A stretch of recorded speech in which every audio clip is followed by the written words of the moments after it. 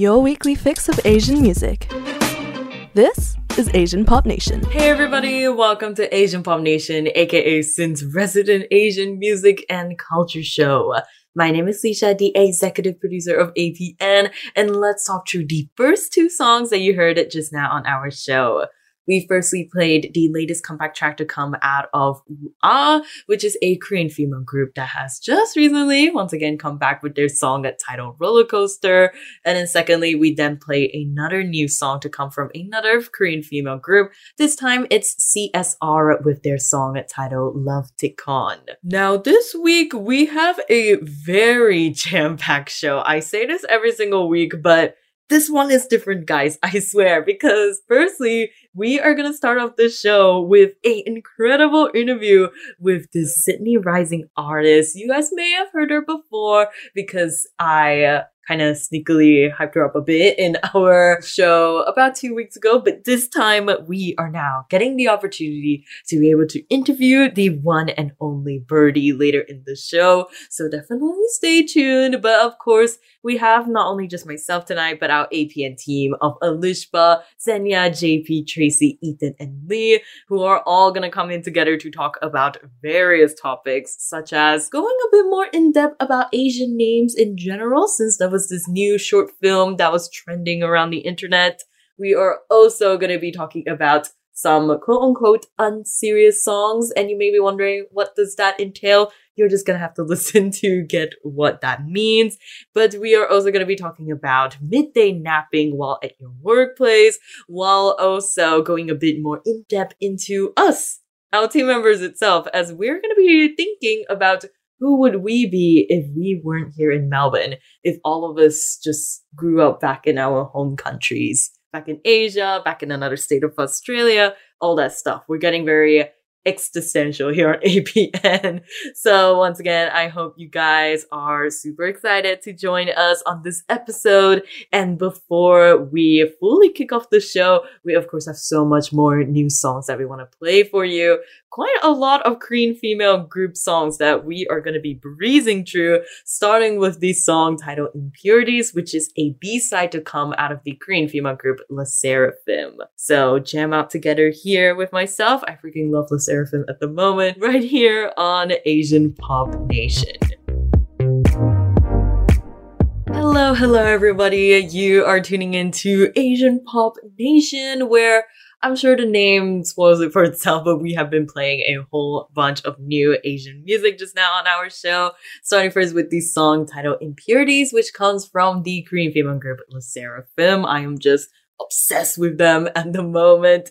And moving along from that, we then played the song titled Blood Moon, which is a B-side to come out of UA, who is one of the members of Oh My Girl, who recently returned back to the industry with her second mini album titled Selfish. And lastly, we played a super catchy song to come out of Alexa with her new song titled Back in Vogue, which is just this super, again, catchy is the number one word I'll definitely use because that song has been stuck in my head since I heard it the very first time. But if you are very interested in Alexa sound, you can definitely check out her new EP, which just came out called Girl Gone Vogue. Now, speaking about checking out certain artists right now here on our show, I am super honored to introduce this artist to our audience here on APN. You may have heard one of her tracks titled Poolside about 2 weeks ago on our show. And this time we have the absolute pleasure to be able to interview this very exciting artist. She comes all the way from Sydney, and we have the one and only Birdie right here on Asian Pop Nation. And honestly, I don't want to stall too much. This interview is just so exciting for me. So definitely stay tuned right now and put your hands together for the one and only Birdie. Alishba and Leisha here from Asian Pop Nation, and right here, right now in our virtual studio, we are joined by a very special guest. You might heard us play her latest single called Poolside, and now we are actually here with this incredible, talented, rising artist coming all the way from Sydney. We are here with Birdie! Oh, thank you, Alishba. Hi, everyone. Oh my gosh. Hi, how are you going today? Good, thank you. How are you? I'm vibing, I'm existing, but now I feel like my mood has definitely just got like from like a 4 to like a 10 out of 10 Oh, moment that's because so good. you are here. It's so lovely to have you here, and welcome to Asian Pop Nation. And for our listener tuning in right now, can you please tell us a little bit about yourself?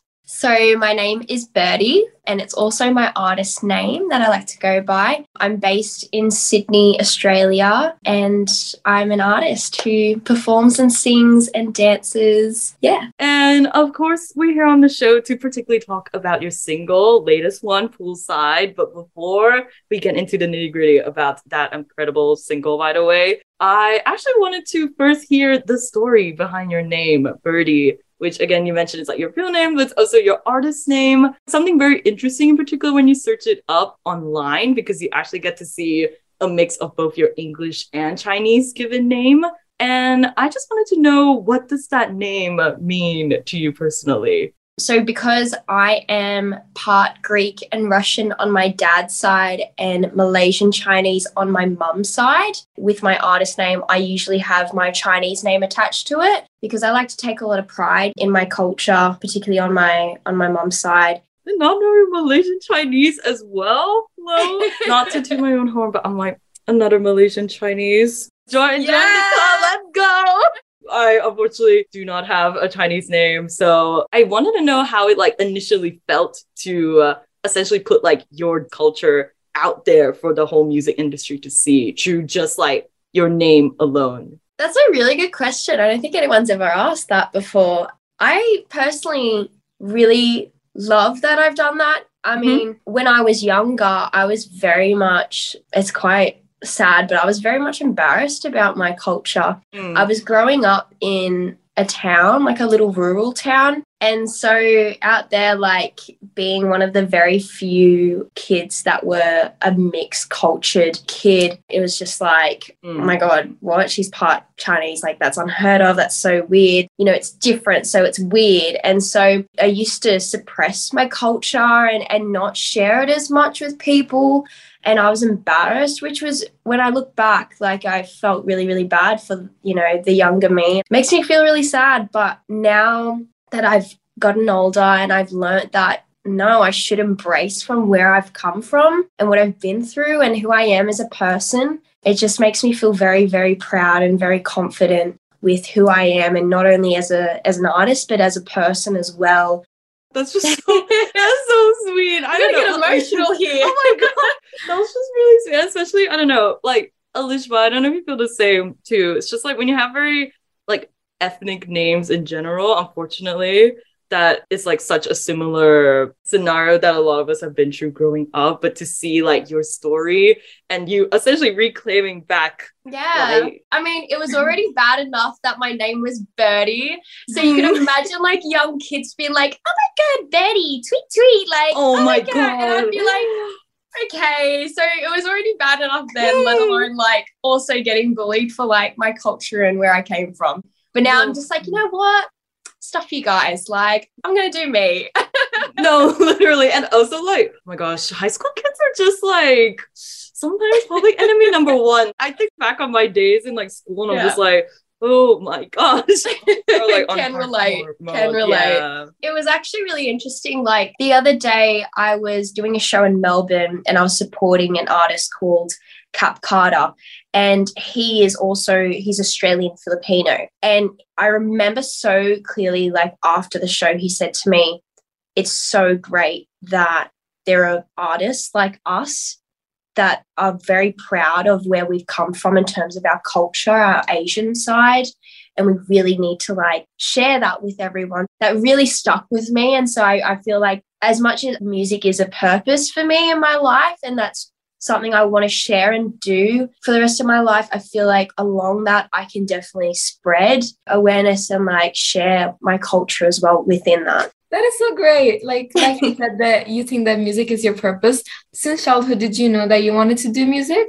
Since childhood, I always knew that I wanted to be on stage. I loved being on stages. I was such an extroverted kid. I was so just out there, was like just so fearless, right? I always did dancing when I was younger. So I started dancing and playing piano at the age of 3. So I always thought that I was going to be a professional ballet dancer. And so growing up, I kind of realized, I don't particularly have the perfect physique to be a ballet dancer. And so I then kind of found an avenue of performing through singing. And I realized at the age of 12 that I wanted to take it seriously. That's really nice that you started doing it from 3. That's really impressive. I'm very, very blessed. I have amazing, amazing parents that have just given me so many opportunities, at a very young age. So I've kind of had that one step in the door of understanding and knowing what I wanted to do in life. No, that's really heartwarming as well, because I think sometimes with artists and stuff, especially ones that come up from a Asian background, from other people's perspectives, they always have that typical stereotype of Asian parents, they're never approve anything you do in the arts and stuff like that. Yeah, it's really true. And it's interesting about that because I do have friends that are, Asian, and they do have parents that are like that, but they still allow them to do what they want as a hobby. But I was a horrible, horrible kid in school. Academics, I couldn't do it. I was horrible. But when it came to the artistic and singing and dancing, I just wanted to put my all in. And I guess my mom was like, well, if you really like it and, I can see that you're progressing in that, then go for what you want to do. So I was really, really grateful to have parents that were very supportive about that. I don't know, hearing somebody talk about parents being super supportive about your career ventures wherever you go. Hopefully, I don't know, listeners are tuning in. This can be the thing that gets the gears turning, being hey, I want to do more stuff in the artistic field. If there's any kids out there where their parents are forcing them to do dancing or singing or even sports, listen to them, do it. Because trust me, when you get older, you will thank your parents. Stick with it. The amount of times I've met so many people, they're like, oh, my mum put me into piano lessons when I was young, but then I didn't want to do it, so they stopped it. And now I regret it. I've heard it so many times. Just keep doing it. You might use it in the future. I agree. I didn't do anything and I kind of regret now. No, there you go. Me too. Alishba and me are living proof. I guess in terms of your career stuff, I was actually very curious because I read that you actually currently divide your time between both being a musician and also being an aged care worker as well, which that is amazing. But I just wanted to know kind of where was the interest into being a part of the aged care industry came from, and also I guess how do you find at the moment, I guess managing between Birdie the musician and also Birdie, who is in the aged care industry. Yeah.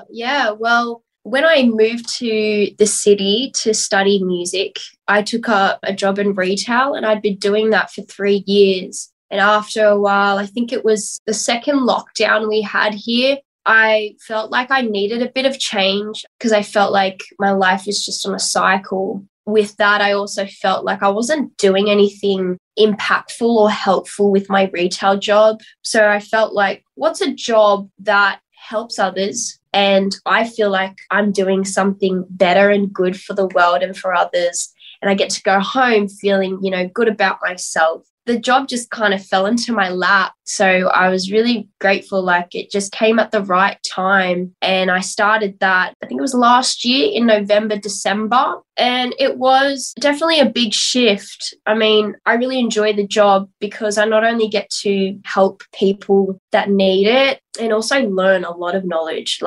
I'm very fortunate enough, I get to look after, the elderly and also people that are disabled. So to be able to hear about their stories and get to know them, it's amazing. And the fact that it's very flexible hours, it allows me to have time to focus on my music. So that was definitely one of the factors why I wanted to do it as well. I get to do music throughout the day while I'm working. I just kind of manage weekly because it just can be very, very hectic. Monday in the morning, I'll have a client I have to look after and take them to the shops. And then in the afternoon, I'll be in the studio. So it's definitely not a 9-to-5 usual kind of schedule that I have.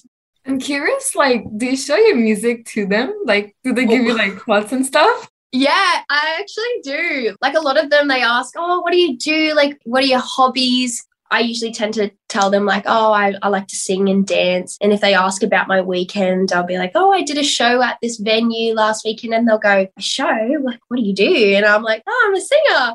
And so they're like, oh, do you put music out? And so I show them, and just some of them are so supportive. I'll come in and they'll be like, how was your show? Or like, how was your trip to Melbourne? Did you make it there safe? And I'm like, oh my God, I feel like you're like my nan. Like, I love how like interested they are about like my life and what happens, you know, so it's good. That is so cute. Yeah, it's really, really sweet. Now moving on to your track, Poolside, I really love it. And even though Melbourne weather is not technically poolside, I would say that I will go to Poolside even in winter.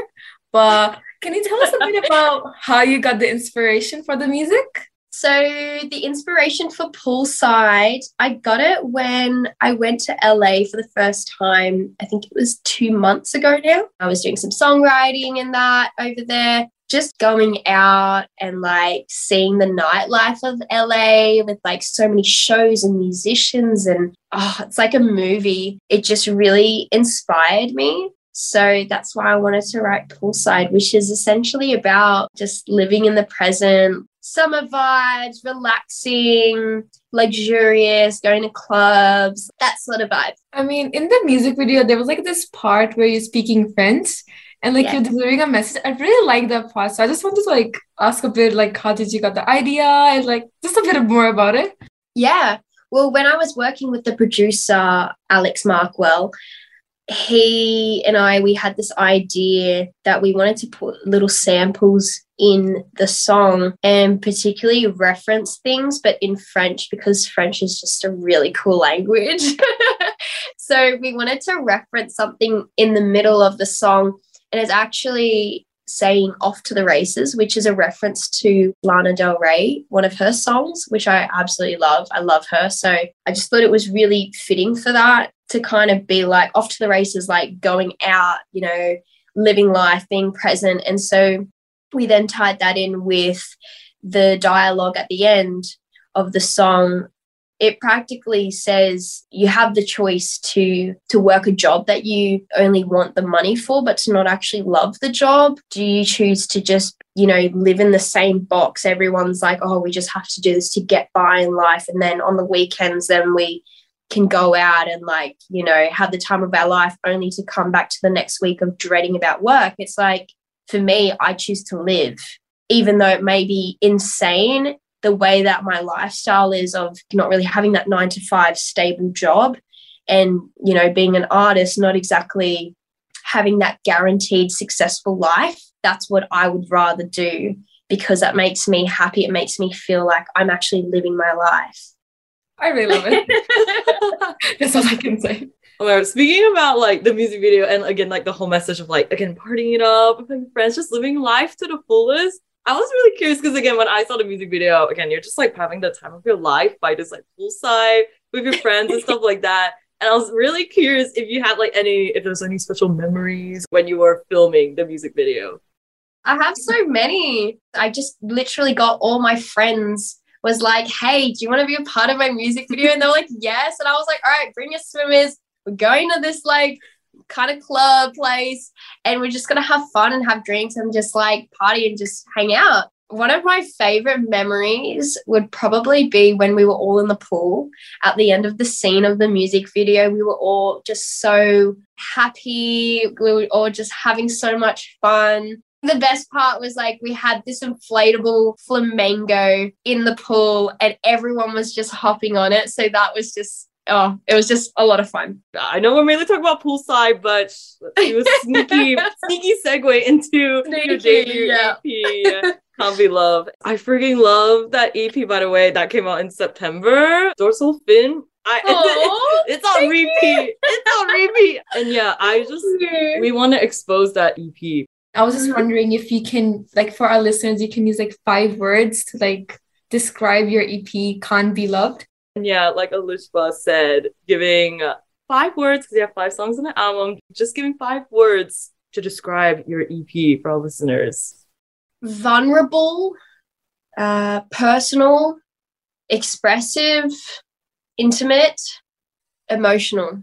I think the first two songs that I released, that was singles, but they were part of the EP. Yeah.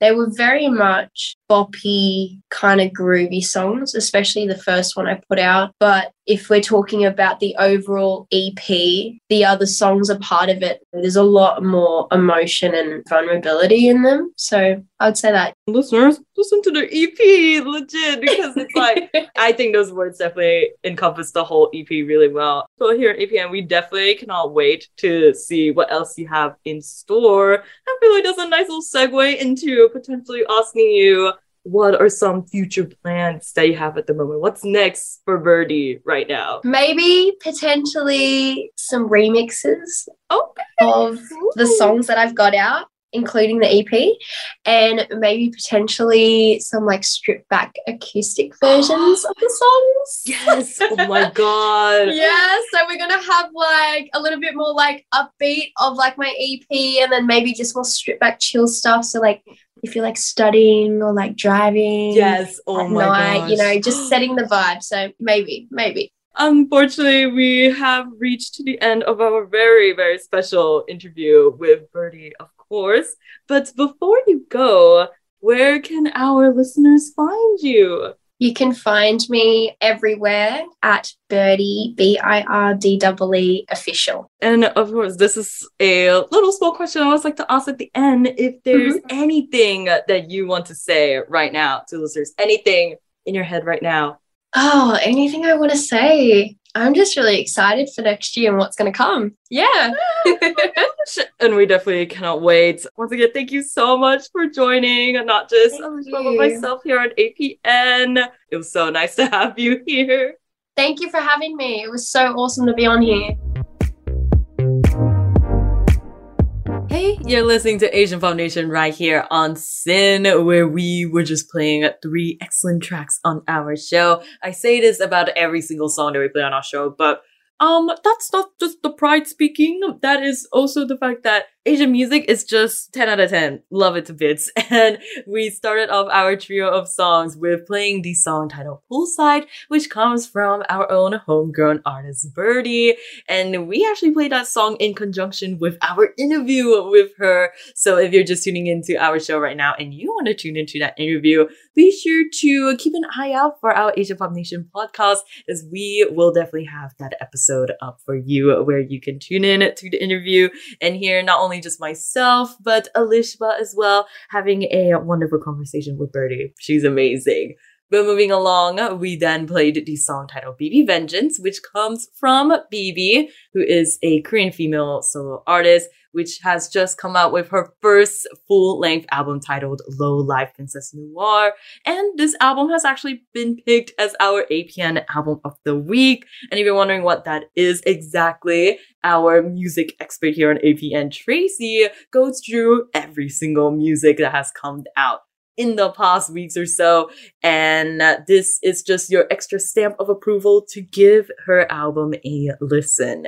And just to, I guess, hammer down the message some more, we sneakily played another BB song right after we played one BB song. Shh, it'll be our little secret, as we played the song titled Loveholics Hangover, which is by BB once again, but featuring the artist Sam Kim. Now, I just realized the 3 artists that we played just now all start with the letter B in their artist name, and that's just a very cute combination. And also, I feel like a very nice segue into our next topic of the night, as right now, our team members are going to come together to talk about this new short film that was recently trending around on the internet, and it has to do with Asian names. And we get a little bit more personal here on APM when it comes to this topic, so definitely listen in right now. So I wanted to ask you guys first, because I think if I asked this question to myself, I would just be like crying in a mirror to myself. But do any of you guys have any issues with your own name? My name's 2 first names, my given one, so it's a little weird. What a loser. I know. Imagine. Hey, why do you ask this question? This is a weird question. What a way to open up the show, really. But I wanted to bring up the topic about names, something which is unfortunately very near and dear to my heart with someone who only has one. name as my full name. Let's not get into that. But I recently saw this short film. It was kind of trending around my TikTok feed, and it actually ended up showing up on Subtle Asian Traits as well. And it's been getting a lot of buzz and hype at the moment. And it's this short film called Daniel Junho Lee. And essentially, the short film was created by Kevin G. Kwan Kim, who is a Korean Canadian director and editor. And yeah, he essentially posted his short film through these platforms, and they immediately started getting traction. I'm figuring because there's a lot of relatability there. But in terms of what the short film actually is about, I'll read out the synopsis that was from the official website from the director. Daniel Junho Lee portrays the experience of a 1.5 generation Korean Canadian boy as his name changes from his birth given name Junho to Daniel after immigrating to Canada. So the short film is only about like 1 minute or so, and you just see this journey of, again, this kid, Junho Lee, growing up with his parents, and they always call him Junho because that's like his Korean name. But then as he moved to Canada, he started being referred to by his peers and teachers purely as Daniel only. And I guess with this very like short film, it's meant to evoke like the emotions of just like, here's my birth given name, but then I'm now in this Western country, and I'm only being called by like an English name instead. And then I guess just that slight momentary struggle between there. But in the end of the film, it ends on a very like nice, hopeful ending because he writes both Junho and Daniel in his name. When there's like a paper asking for what his name is, he writes Daniel Junho Lee. So puts them all together, embracing both sides, that type of thing. So very cute, happy ending. But I wanted to ask you guys first, what did you think about this short film? Tracy, before recording, you need to say that I looked like an insurance ad. Oh, that is true.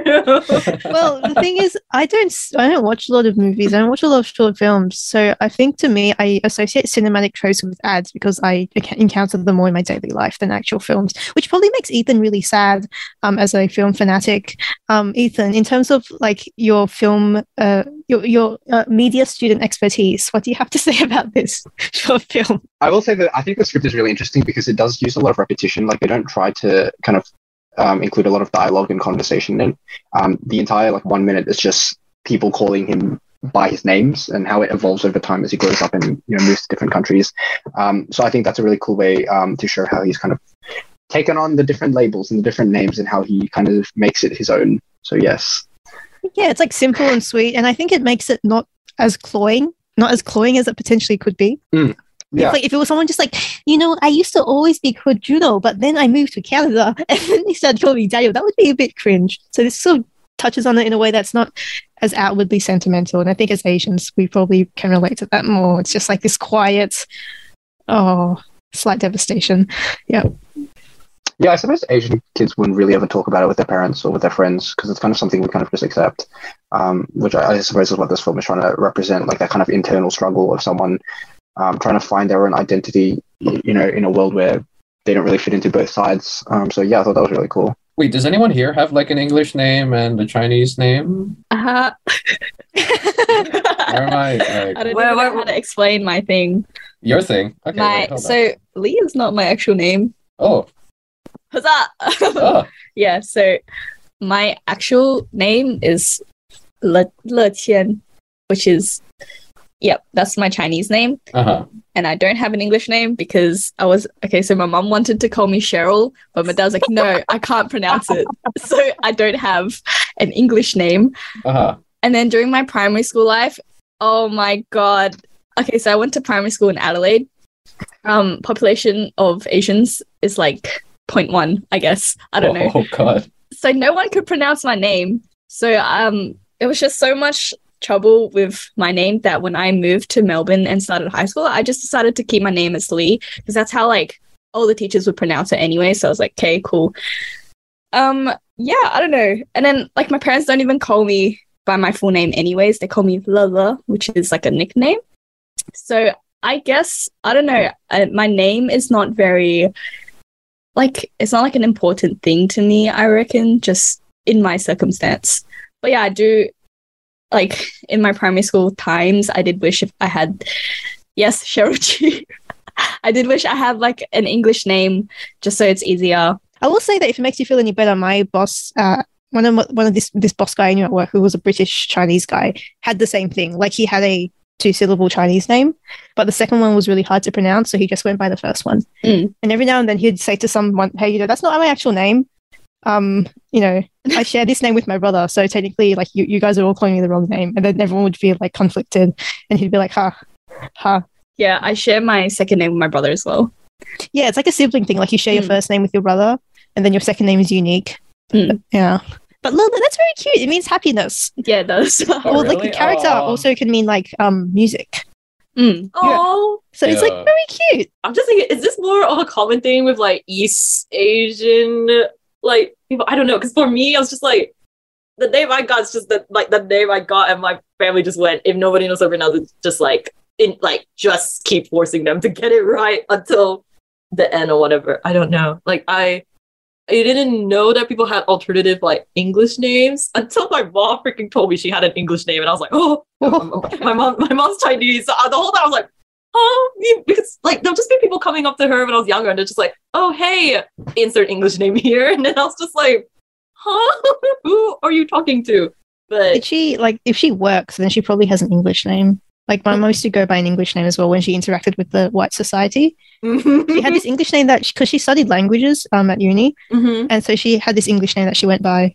No, not English, a Russian name that she went by from that, and she just uses it whenever someone asks her what's her name, like a neighbor who's like in like a non-official context. She just goes by that name because it's easier for them to say. But my mom, she's like in this. I don't know. She's like in her rebellious era right now. That now that she's living here in Australia, she does not want to be referred to as Christine at all. She's like, no, now everyone needs to get my full Chinese name right. And I was like, okay, like you do that. And then we go back to Malaysia, and she's just like, no, only know me as Christine, thank you. We're here in Melbourne. She's like, no, I need the Telstra people to, like, when I get I just need the Telstra people to just, when they show up, or like the post lady shows up, I need them to know it's this Chinese name here. And I'm like, okay, interesting. And then we go to Starbucks, and I'm just like, okay, it's just a drink, Ma. Just go with like Christine or something like that. And she's like, she goes there, she's like, okay, so full Chinese name here. Get this whole thing right. And I'm like, that's baller. Yeah, I just go by boss move. I know. It's my mom, everyone. Power move. Power move. But yeah, I was just always been curious if that's just more of a thing with like East Asian people in general. I don't know. Like Alishba, do you have like do you know in your circle and stuff like that of people having like an English name? Not really. Like I don't think so. In my culture, they don't really give two names. Yeah, no, same. They usually like have like nicknames, and they're like they sometimes have like they always call them by nicknames that they don't even they forget their real name. That the nickname is just their name now.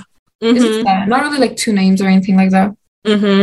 Yeah, no, yeah, same as well. I feel like a lot of South Asian names can be shortened to a form that is more like easier to pick up for English people. Instead of just having a completely different name. Yeah. Like you, Leisha. Oh my gosh, Leisha is not my first name. Oh, who would have thought? Some people used to call me as a kid because my name, it's so hard to make a nickname like from my name. Like, people used to call me Alish, and I hated it. Oh, it is Alish. So ugly. Alish? Alish. Yeah. It sounds like a I don't know, like a condiment or something for him. I don't know why. It's like it sounds like hellish. Like I definitely can tell, but the hatred does not roll off the tongue. Alish Baba, I don't know. My friends call me Toshiba, Alish Baba, Ali Baba. Oh my god. Toshiba. Oh, high school kids are terrible. Yeah. They stop doing that once they hit uni. They probably.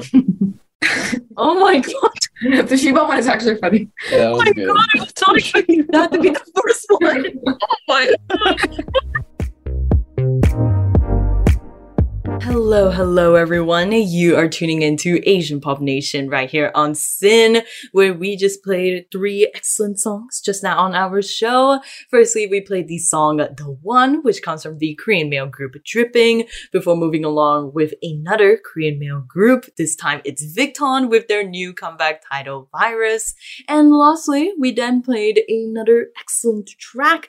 This time it's the final 2022 single to come out of the Australian Korean artist Jackie with his song titled Love Like Mine. If you're just tuning in to our show here on Asian Pop Nation right now, welcome everybody. Thank you so much for tuning into our show.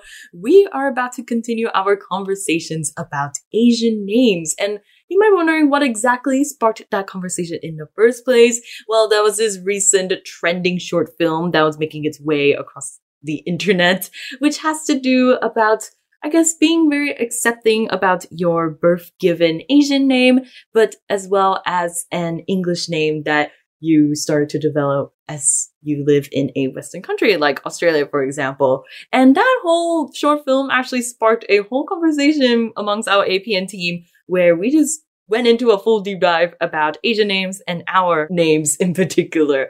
So I guess let's cut back to the team right now. I was going to say your question, Leisha, earlier about like why is it that so many East Asians have like an English name and like I guess their native mother tongue name or whatever.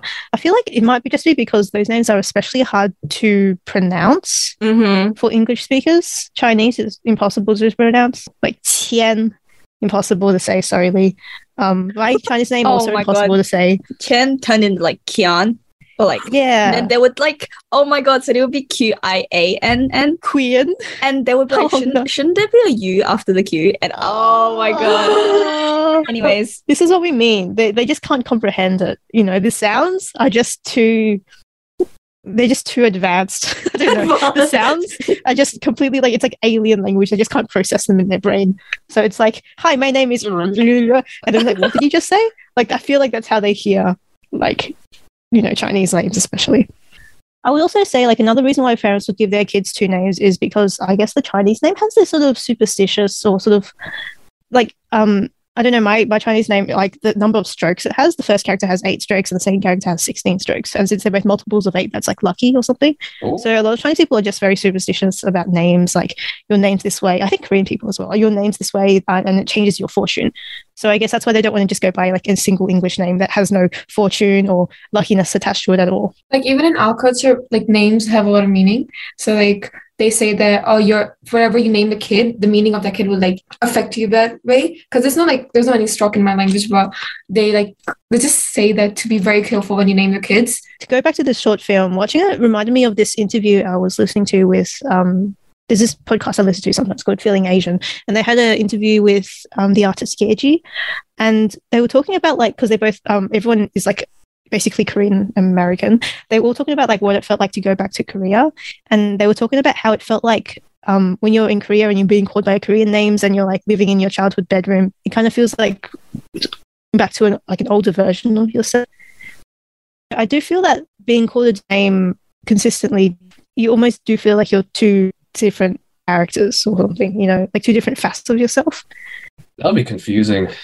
I feel like I would go insane. You're just always John Paul. Yeah, I must always be. There can only be. Don't you have a nickname within your family, JP? Not really. They just call me like, they call me Kuya, which means older brother. But like even that has its own connotations as like, you know, that's my role. It's the older brother to my little sister sort of thing. Oh, that's so cute. You know, so like I don't want to add any extra. Yeah, because in my family I'm called Jing. So whenever someone called me Senya in school and they asked me how to pronounce it, it was strange because I never really knew how because my parents and family have always just called me Ching as an abbreviation for Taba Ching Ching. So in Bisaya, it's like that equivalent of like when you're squishing a baby's cheeks because it's so chubby and like you're like Taba Ching Ching, you know. And so it just became my nickname because I was a fat baby, so I just kind of stuck around. But it was strange because when relatives don't call me Ching, it's like jarring because it feels like I'm a stranger to them almost. So yeah, I feel like nickname. Yeah, there's something constantly like innocent or maybe like juvenile about it that I've always sort of associated with family. So sometimes like relatives will insist on calling me Tracy instead of by my Chinese name, and it feels weird because it's like they want to meet a foreign. It's like, I don't know. Do they want to meet a foreign? I don't know. It feels specifically when they call me Tracy, they want to like I don't know. They think that Distance themselves, or no, they sort of, it feels like they're distancing themselves because it's like, if they call you a Chinese name, it's like, oh, you're part of my family, you know, like whatever, and you're like one of us. When I say Tracy, they're like, when they call me Tracy, it's like they're acknowledging that I am alien to them and foreign to them. Why did that conversation That was deep. weirdly? I like that. I liked it too. Yeah, it just reminded me also of like what, like, just growing up, about how like essentially really nobody really calls me by like my full first name, which is Lisha Lini, except for my grandparents from my dad's side at the time, because they came up with my name in the first place, and they were I'll say until now, probably one of the few people who actively, consistently called me that. And I don't know, there's just like an extra, I don't know how to articulate what feeling is it, but there is just a feeling where it's just, I don't know, somebody constantly, I guess, consistently, I mean, just refer to me purely through that name. And I don't know. A good feeling or a bad feeling? Oh no, it's like okay, it's kind of good depending who, because if my mom's calling me Lisha Lini, that's she's angry, yeah. She's angry, I'm dead. You won't hear from me anymore. But or if it's like, I don't know, like sometimes like my old teachers or like my manager at my workplace calls me by Lisha Lini, even though I just say, oh, you can just call me Lisha, it's fine. Like, yeah. I don't know. So when I feel like it's like, I guess, quote unquote, like an authority figure, like a teacher or like a manager or something calling me that, I don't get no like warm feelings or anything. That's just more of like, ooh, scary authority figure. Oh, like that's, yeah. And then when my friends or just like anyone else in my life just call me Lisha, it's like, oh yeah, that's fun. But I don't know. When it's like people that I already have like I guess like a positive relationship with or whatever, but then they call me fully by like Lisha Lini all the time. It's just, I don't know. It just feels like, I don't know. Like this conversation just makes me think about that. I'm like, yeah, I just think names are just a name, just somebody's singular name can tell so much about their life story almost. I don't know. Dude, that's deep. That's deep. I mean, it's true. I mean, for a lot of people, like their name, again, it's like all of us literally spend the whole time talking about how our name like came from like somewhere, and that like whole it's like created for like a specific reason, blah blah blah. It's like, yeah, like names are deep, y'all. Sick, man. You gotta treat them proper. Yeah, exactly. Treat them right. That's right. Or just let us know what you think about this whole topic about names in general through our social media on Facebook, Twitter, and Instagram at Asian Pop Nation. Do you guys think Asian Pop Nation's a good name? Let us know. Yeah. I just feel like I am in Relaxation Nation right now on Asian Pop Nation, because we just played 3 very just relaxing tracks here on the show. At least relaxing to me. As firstly, we played the song titled Rats, which comes from the US Vietnamese artist Kai Dreams. And then moving along from that, we then played the song titled Such a Beach, which comes from the Hong Kong artist Ka Ho Hung. And then lastly, we then played the song titled Im Kong, which comes from the Vietnamese female artist Vu Thanh Van. And these are just very like upbeat, but also just relaxing. Again, I don't know. Maybe I just feel like I need some relaxing tracks before we're gonna go into this next topic tonight. As right now, we're gonna be talking about unserious songs. And you may be wondering, what does that mean exactly, Lisha? Well, it's songs that are ridiculous because of their lyrics or the overall concept, or just, I don't know, they just have the extra pizzazz of just wackiness. And we at APN just wanted to highlight some of our favorite unserious songs, and maybe, who knows, these could be your new favorites. So definitely take some notes as we jump to our team right now. So you know us for telling you about really good songs, but today we're here to tell you about really crappy ones.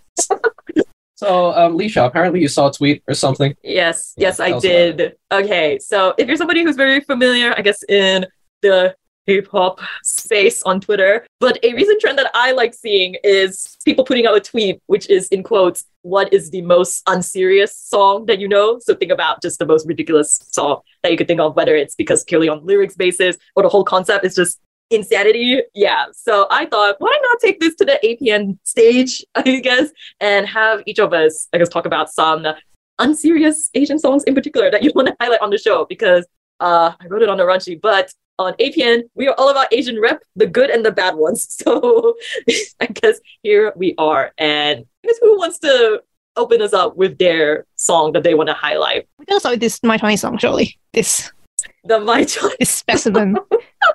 Oh God. Okay. Oh my God. Oh God. So the song in particular that we have here on our list is from 2013. You can find it on YouTube. It is posted by My Chani, who some of you guys may know. Very, very popular Australian YouTuber back in the day. Till now, I don't know. But he had this phase, dare I say, where he had a separate channel called K-pop Chani, and he used to do like reactions and stuff of K-pop music videos and stuff. But one day he posted this video called Let Me Sarang bracket Love You. And it's essentially him and a bunch of his friends being this K-pop group, and I say K-pop in quotations, called Cool. Now, what does Cool stand for? You're going to have to search it out on your own time because we won't be able to tell you publicly on radio. So do some research. And while you're on your research, search up this song and watch the music video because, how would you describe it, Tracy, or anyone? It's so... It exists in that liminal space between... It shouldn't be that good. That's the thing. It's like actually catchy. I only played it one time today and it's already like stuck in my head. Just them doing the la la la la la part. Yeah. It's absolutely terrible and also the best thing you've ever seen in your life. They also performed the M Countdown, by the way. No, that one was like a fake. Like they edited they have a separate video where they like edited themselves on M Countdown, which is like a Korean music show. And yeah, they're fully living the K-pop idol group. No, it's real, Alicia. It's real. No, it's not to me. But yeah, there's a wow, my favorite K-pop group to ever exist, guys. I'm standing there after 8 years. Does anyone know BGA? Boys no. You don't know BGA, the greatest boy group? Who are they? What? It sounds like a video game system. BGA. It's Boys Generally Asian, which is a K-pop group created by Ryan Higa like 6 years ago. It's pretty good. Like they have 2 songs, I think. Yeah. If I remember correctly as well. There's hold on, I need to like go on the YouTubes. But yeah, these 2 groups, they're very similar in the fact that they are parody groups. They're not actual K-pop groups. They're just YouTubers being like, wow, K-pop's wacky. Let's exactly be wacky. But as Lee said, they're really not hard. They're really not hard. But yeah, it's just Boys Are Asian so interesting because they like, you can tell they definitely upped the budget with the music video. They've got several sets. The Cool, which is the My Chani group, they're literally in just some random white room, and it's not even a full length song. It's like a 1 minute 30-second song, and they're just in a white room with the best outfits I've ever seen in my life. And you can tell they hacked those outfits together themselves. Yeah, no. Oh my God. Oh, boy, the BGA one is made like from what is it called? Wongfu Productions, and they made this like BT like behind the scenes video, and it's actually quite like professionally made. Yeah, that's because Wongfu is a professional video, like filmmaking. Yeah, they do like the little short films of like heartbreak and stuff, and then next in their filmography is BGA. Dong Sayade. So I remember the premise of this BGA song was that like basically it was kind of making fun of the fact that people who listen to K-pop often don't understand the lyrics, and it was also making fun of the fact the premise is that like none of them can speak Korean except for like David Choi, who can like vaguely speak Korean, and so they get him to like come up with a few lyrics, but none of them actually make sense. So it's just completely random gibberish Korean that rhymes but does not make any sense. I want to share like this song that literally described my childhood and every like Asian childhood. It's like this Tamil song called Why This Cola Very Deep. Yeah. It is such a good song. Yeah. It is like unironically, I like listen to it. I listen to it while I'm like working, doing APN emails and just doing like actual tours and stuff. And I'm just like, yeah, soup song, flop song. You tell him to me, Danush. But is that song, it's just, you guys just need to search it up. And I feel like specifically to understand the effect, you just have to watch the music video where it's just them in like the recording studio singing it. Like that, I don't know, it just adds to the flavor of unseriousness. And then there's just a part midway in the song where they're just, I guess, checking the volume of the song, but they keep it in it. So you just hear like him singing and then just rhythm correct. And it just continues. But yeah, I unironically freaking love that song so much. So I am on the same boat as Alicia. Like me and my brother would be like doing something and then randomly out of nowhere, one of us would start singing and then we just can't get out of our mind.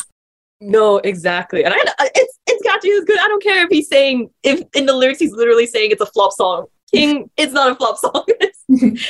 It's amazing. I freaking love it. Like you just need to listen to it. It's such a it's again, this is supposed to be the unserious category. Why am I so passionate about these songs that are quote unquote the most ridiculous? It is ridiculous, but in the best way. I got a good one. And Okay. it's not just one song. It's a whole album. Oh no. Do you guys remember Filthy Frank, aka Joji, aka George Miller, the man himself? Yes. You remember him? Unfortunately. Whoa. There was an album he released. It was his last big album as Filthy Frank, and it's called Pink Season. And I've never heard anything so toxic and so poisonous. Like this is a lethal weapon. This album, Pink Season. Like none of the songs are radio friendly. Like none at all. I swear. Like okay, hold up. Let me get a track list for you guys. There is a track list. I feel like it's the sort of song that we should not be showing Alicia. No, we're not going to show this at all. We're going to say, Alicia, but do not listen to this album. Do not listen to this. It's like if you got 4chan and you like distilled it. It's into, worse than that. I feel like it's worse than that. It's give it a listen, huh? Yeah, no, actually, don't give it a listen. Like this is straight up. Like I'm going to say this is a PSA thing. Like OH&S, do not listen to Pink Season. God. It's terrible. And if you do listen to it, please be mindful of your mental. Yeah, do not lose your humanity. We are not legally liable No, for the we're not. ramifications this may cause if Yes, you listen to that's this true. album. But Yeah. Dumplings kind of goes. Yeah, it goes hard. Dumplings. Yeah, that's a good one. Let's That's a wrap good it one. up. But don't listen to any of the others. Yeah, that's true. Maybe I should end this segment off with 3 songs about being a furry. These are Oh. all actual. I took this a different way. When you said unserious K-pop songs, I thought like songs by K-pop groups that were not serious. And so these were the 3 that came to mind. They are Woof Woof by SHINee, Cat and Dog by TXT, and Waggy by Mamamoo. And to briefly summarize each one, Woof Woof by SHINee is like if a bunch of dogs ran like a cabaret jazz circus, and also Slade. So there are these they actually performed it on tour, and they had all these. They have these crazy costumes that are dog themed. They have these like dog ears on a headband. They have like suits that are patterned with little dogs on them. Onyu is literally holding like a plastic bone. There is a big mural behind them that says woof woof in a bone shape. All the backup dancers are also dressed like animals. It's kind of crazy that this was allowed to happen.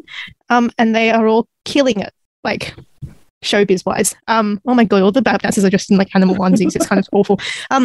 The next one is TXT's Cat and Dog. This comes from, I think, their debut mini album. Alicia, you like this song, right? Yeah, I like Cat and Dog. It's like nice. It's literally just, I just want to be your dog. Woof, woof, woof. That's the chorus. Not even the fan just goes woof, woof, woof, like this big crowd going woof, woof, woof. Woof, woof. It's like, did they play on tour and the crowd just like woofs back at them? Yeah, it's like in the fan chant. That's kind of amazing. And the last one here is Waggy by Mamamoo. I actually don't know if this song is about being a dog, but they have a performance on Yu-Gi-Oh's sketchbook where they are dressed up as dogs with like face paint and like dog onesies. And they also have a bunch of just fun novelty costumes that they performed this stage that they wore when they were promoting the song. And it's a very silly song. They make Sola do Egyo in the middle of it, and she's always embarrassed by it. It's great. And those are the 3 unserious K-pop songs that are actually listenable. They're actually all very listenable. They're just very questionable, I would say. I would say they were very questionable in some of their lyrical content. Yes, thank you everyone for sharing some of your most unserious Asian songs in general that you know. And maybe listeners, if you're listening right now, have a listen to a bunch of these. Maybe not the Filthy Frank one as we mentioned like 20 billion times, but please don't. But yeah, let us know what you think after you give these songs a listen through our social media, Asian Pop Nation on Facebook, Twitter, and Instagram. Hey, you're listening to Asian Pop Nation here with myself, Leisha, plus the rest of our APN team that you will be able to hear a little bit later on our show after we go through these 3 songs that we played just now on APN. Firstly, we played the song titled Every Day, which comes from the Korean male artist Suro, and this song in particular comes from his album titled Of Us. And moving on from that, we then played the latest comeback track to come out of Chen, who is from EXO, with his song titled Last Scene. And lastly, we then played the song titled Only You, which comes from another Korean male artist. This time, it's by Kaho. And if you were listening to all of these 3 songs just now, or you're familiar with these artists, you could definitely tell that those last 3 songs we played were all just very relaxing ballad tracks. And after that nice relaxing moment, it's time to get a big existential, everyone. Yep, get hyped. That was such a big jump from relaxation moment to now it's time to get deep. as now we're entering into the later portion of APN, which means time to just rethink our entire lives. And that's exactly what our team are going to be doing right now, as we are about to do a bit of a deep dive into ourselves, actually, thinking about who would we be as a person if we never came into Melbourne, if all of us were back in our home countries or home states. And you get to hear us get a bit more existential here on APN, I guess, right now. So it might have been a while if you're a regular listener, but if you recognize this voice, you will have known that it's been a long time coming since I was last on the show. But I was in the US, the second motherland to Filipinos everywhere. Hey, what do you mean by that? Because everyone wants to go. And that's the only place that a lot of Filipinos seem to strive for, aside from the Middle East. But that's another tangent. That's a lot of political. Let's not get down that path. But anyway, I was there for a month, and there was definitely a lot of experiences that were new, being there without my family for the first time.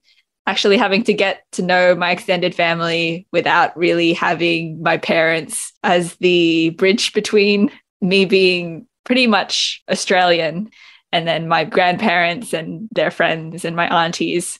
And I just made me reflect quite a bit on what could have been different if, say, my parents decided to migrate to the US and wait 17 years, like some of these family friends had to wait for to get a visa to the US, as opposed to just applying online and ending up getting a skilled visa here. So I just wanted to open the floor. Most of us are from or were born in other countries or had parents who had migrated from other countries.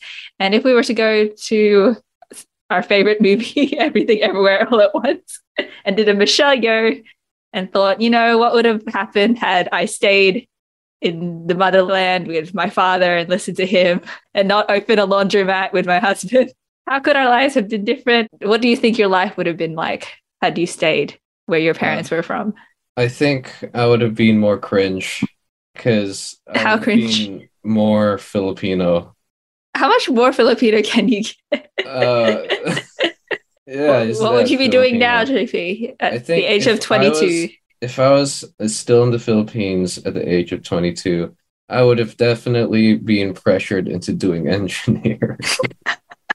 Because university there in the Philippines, you actually have to pay up front. Unlike here in Australia, like you can do whatever the hell you want here. But like back there, it's like, damn, if you're going to go into uni, it better be like a good thing. So I don't know. I'd probably be doing engineering, but I'd still be drawing on the side because that's what I do. You could draw as an engineer. That's true.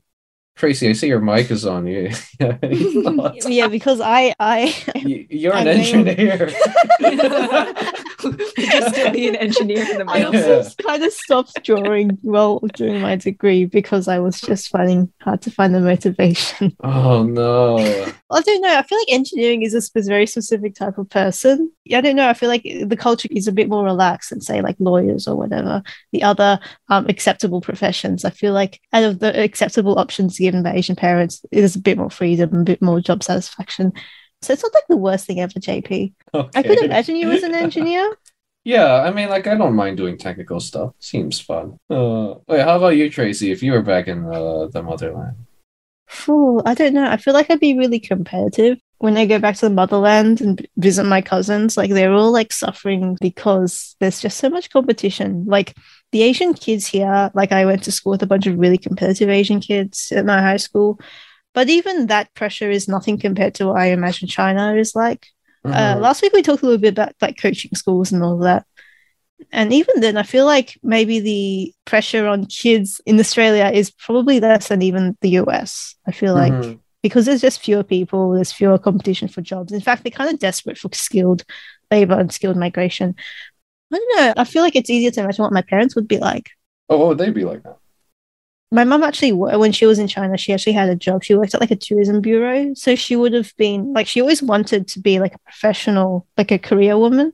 But because she came to Australia and obviously her English was not great and she, she had children to look after, when my dad was working and studying, she couldn't fulfill that career that that dream that her own parents had it for her.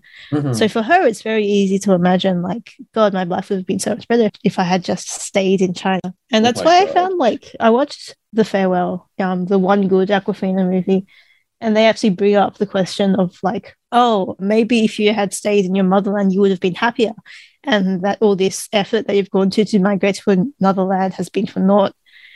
Which is a very hard question that a lot of parents don't want to ask themselves. Or maybe they do contemplate it, but no one actually ever talks about it openly, because openly talking about difficult topics is not an Asian trait. But I don't know. I feel like I'll definitely have more of a support system if I grew up in China, because I would have a huge family to like give me advice, back me up on stuff. Whereas here, it's very much like it's just our little satellite family and no one else. It's quite lonely, I guess, in some ways. You don't feel like if you stayed in the motherland that you'd have more family to judge you if you go do something wrong? Oh, I definitely feel that as well. Part of the reason why my dad left China, he's explained to me, is because of the social structure is just like everything is intertwined and interconnected. And like if you messed up somewhere, like everyone would instantly know. Whereas here, it's like, yeah, you can get away with it, or you can go work somewhere without any connection to where, like, who your family is. Whereas in China, I feel like it almost exclusively works on connections. So I guess here you have a bit more freedom to do things that aren't related to your family's circumstance. I agree with Tracy when she said that over here people are very chill and like it's not that many like competitiveness. Like it's not really that stressful, honestly. I feel like if I was right now in Pakistan, most of my friends are like graduating high school and they're like doing the, you know how like Victorian has VCE, in Pakistan we do like CIE, it's like the British ones. Maybe they changed like the letters, maybe it's wrong, but I feel like I would have been like very, very stressful because of the competition. And just like since childhood, they're like putting in your brain that, oh, you need to get a good grade, you need to do this and that. And like from young age, I started doing exams and stuff. So I feel like I would have been like very pressured compared to like having fun over here, being chilled. This is Asian Pop Nation right here on Sin, where we have been playing 3 excellent tracks just now on our show. Firstly, we played the song titled Way, which comes from the Korean band Tuesday Beach Club. And moving along from that, we then played the song titled Secret Sunday, which comes from the Vietnamese female artist Hun Can Linh, which comes from her new November album titled Zootopia. And lastly, we then played the song titled Lonely, which comes from the Japanese band called Yo Na Wo. And this is actually from their new album titled Yo Na Wo House. So definitely give all of these albums a listen. But of course, to continue listening to our show right now, as we are about to almost end our show off with a very existential-ish type of segment, as our team members are about to continue our conversation about who would each of us be if we weren't here in Melbourne, if all of us magically in an alternate universe were back in our home countries. So tune in right now. Alicia, you keep on saying you're going to die or you were going to die. Whoa, I never said that on air. If not that, then from lack of sleep. So yeah, how do you think your life would have been different? Okay, so probably if I still lived back in the motherland, good old Malaysia, I probably would have more Malaysian friends still. I kind of lost contact with like a lot of them once I moved to Australia. Like Tracy mentioned, I probably would have like a strong support circle back in Malaysia. Also similar to Tracy, most of my family is back in Malaysia, so I would have my entire family there with me, but maybe having every single one of my family members there won't be too much of a support circle, more like a stress central, but not something like that too much.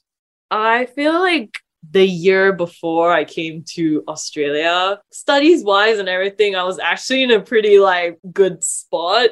So when I moved to Australia, it was many years of me literally screaming and crying that I wanted to go back to Malaysia. But then now looking back, I was like, no, there's a lot of untapped issues that I wouldn't have known prior if I just like stayed back in Malaysia forever. I would say firstly, probably my family dynamic would be completely turned upside down if I did stay back in Malaysia. And also, if I was to try to go to a not private, so like a government-owned university in Malaysia, I would not be able to get into a single one of them. So that is the very harsh reality of it. Like if I still live in Malaysia and then I graduate from high school, it would be a really hard time for me to try to get tertiary education because of, unfortunately, the situation in Malaysia with race.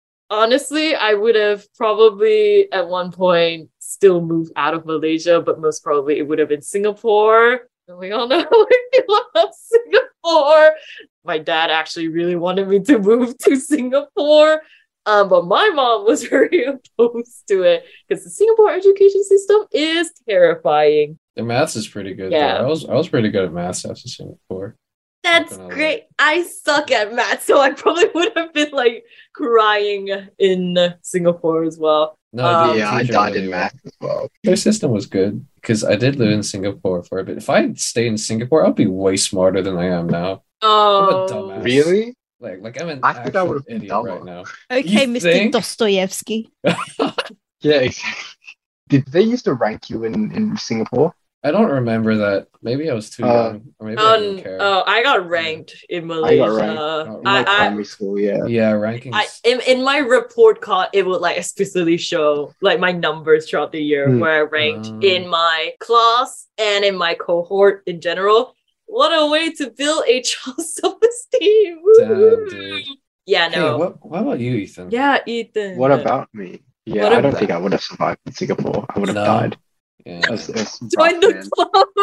Yeah, because I went to like I don't know if it was a private school, but it was like, the tall buildings and the white clothes and the white shoes. And Oh, you walk around like it's like some Kafkaesque it's Kinda- proper. school. Yeah, exactly. It was Yeah. gross. I don't think I would have survived in Singapore, if I'm being honest. I'm kind of glad I moved. Mm. I don't know what I would have done. I can't really change the past. You Oh, can only if deal we with the stayed, future. we would have had to do military training. That's true, you Yeah, two. we would have had to do Yeah. military. That would suck. That sucks. I would suck so You much. shaking I'd be ass the hype boy. I'd be a terrible soldier. I can't even shake my ass like that. What good am I for? I'm very curious about Lee because I think Lee, I mean, we mentioned it a few times this episode in the past that Lee went to Adelaide, but she also a family are like from Malaysia. So how do you think you would be like in those two environments? Okay, I feel like I would be a lot smarter if I had stayed in Malaysia, like study wise. Whoa! Obviously, like the pressure of needing to be good at studying in Malaysia would probably make me academically smarter. Yeah. But also, I see like my cousins who are still in Malaysia. Like, it's so competitive, and like, I guess the school system is just quite toxic as well. Mm-hmm. Maybe just them. I don't actually know much about Malaysia. But yeah, I don't know. I'm definitely glad I moved to Australia. There's like more opportunities here as well in terms of like, oh, if you're not good at studying, there's other options. Oh yeah, true. Yeah. Yeah. And But, there's like- like TAFE and stuff actually Yeah. exists. Like prior to coming here, I was like, what? You don't actually need a university or degree Yeah, right. to get a job? You can do that? That was like actually a bizarre concept. So yeah. What about Adelaide Lee? Oh god. If definitely good thing I moved to Melbourne. Because sometimes I see like my primary school friends that I had in Adelaide and they're still in Adelaide. Their lives are very different to mine. Like one of them is an anti-vaxxer, Oh, like a hardcore one. But yeah, just snippets of their lives that I've seen. Just very different to What would you have been, Lee, if you... like, so there's not a lot of Asian people in Adelaide, so I never really got to meet people that were of my own culture. Mm-hmm. So I definitely would have been more whitewashed, I reckon, if I had stayed in Oh. Adelaide, even though my anime awakening was in Adelaide. Oh, The weeb era. I feel like whether or not you were surrounded by other Asians definitely makes a huge difference in how you perceive yourself. Yeah, I think I agree. Like like my friends or like someone I know is like born here, like while I'm born in Pakistan, like there's definitely like different experience because they probably have not really experienced our culture properly and like are not used to of it, so they don't probably realize that what are they missing on. But for someone who has experiences, they just like, I don't know, feel very sad that they can't go back and just re-experience all that, but they have to like move on and then trying to, you know, get over the fun stuff we did over there. It's kind of sad. I think I've been very aware ever since I was a kid that like Asian was not default. So I was very aware of what stereotypes people held about Asian people. And I feel like a lot of, especially my teenage years, I spent a lot of time actively trying to stray as far from that as possible. But I don't know, once when I was back in China, this is a long anecdote, but I promise it will have an ending. Basically on New Year's Day, we went and popped fireworks. We bought some fireworks from like some dude down the street. And we went to set them off with our family members, all the cousins, all our aunties and uncles and grandparents in like an empty parking lot. And it was pitch dark and everyone was like whooping like crazy. And then I realized, hey, like, wow, these people are crazy. Like, I feel like we're often fed the lie that like Asians are meek and the model minority. And it sucks because when you go back to China, you just realize we're all just weird and vibing and chaotic, man. And chaotic. Yeah. My thought was like, oh, wow, if the Australians in primary school saw this, they'd lose their mind. They'd be like, wow, all these Asians like being crazy, that's crazy. So I don't know. That was a bit of a moment of, a sudden realization for me when I went to China. Epiphany. Like, epiphany, that's the word. Epiphany. I read. Mr. Dostoevsky. Oh, wait, no, but Xenia. Wait, Xenia, you haven't spoken. No, I haven't. I was going to end it. I mean, I'm not sure if I had much else to add. I was just thinking before I did go to the US, I had a feeling that everything was sort of planned out because my family is like, oh, you'll be spending time with your grandma, you'll be spending time with your uncle's going to drive you to the airport and then you're going to stay with your cousin. And I was like, I have no time to myself. And I'm wondering if that's what would have happened if I'd lived back in the Philippines, where every single weekend there will be some kind of engagement to go to a party or go to dinner, and you're always surrounded by people that you almost don't have a sense of self, that you're so connected, your identity is so ingrained in the people around you that if you're by yourself, like, how do you function? So that's the sort of the last epiphany I had, or main epiphany I had. Yeah. I think that being in this weird halfway situation between Australia and China, I feel like I've definitely had to think a lot more about like my own identity and the way I feel about myself and about like heritage and culture in a way that I definitely would not have been forced to do if I had been born in a less ambiguous position. Well, thank you for coming to our Asian Pop Nation counseling circle. We hope you had gotten something out of it, an epiphany, a sense of place, identity. Who knows? It's a great way to end the show. Confuse you all further. Who are you, really? Is the question we shall leave you. Think about that as we end tonight's show. Peace out. Greetings to everyone who is listening to us right now here on Asian Pop Nation, whether live on air or on our podcast. It's Leisha here, the executive producer of APN, and I am here to fill you in on all the 3 songs that you heard just now on our show. Firstly, we played the song titled Follow the Cyborg, which is a new song to come out of the Korean American artist Miss Grit.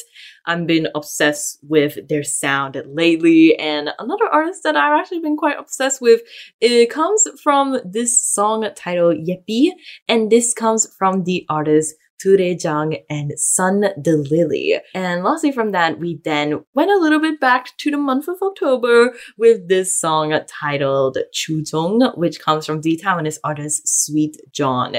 And this comes from his late October album titled In the Mind. Now, this week's episode was seriously insane because firstly, we had an incredible interview by a Sydney-based artist called Birdie. And oh my gosh, she is just literally the sweetest person ever. If you're listening right now and you haven't heard the interview just yet, definitely keep an eye out on our Asian Pop Nation podcast.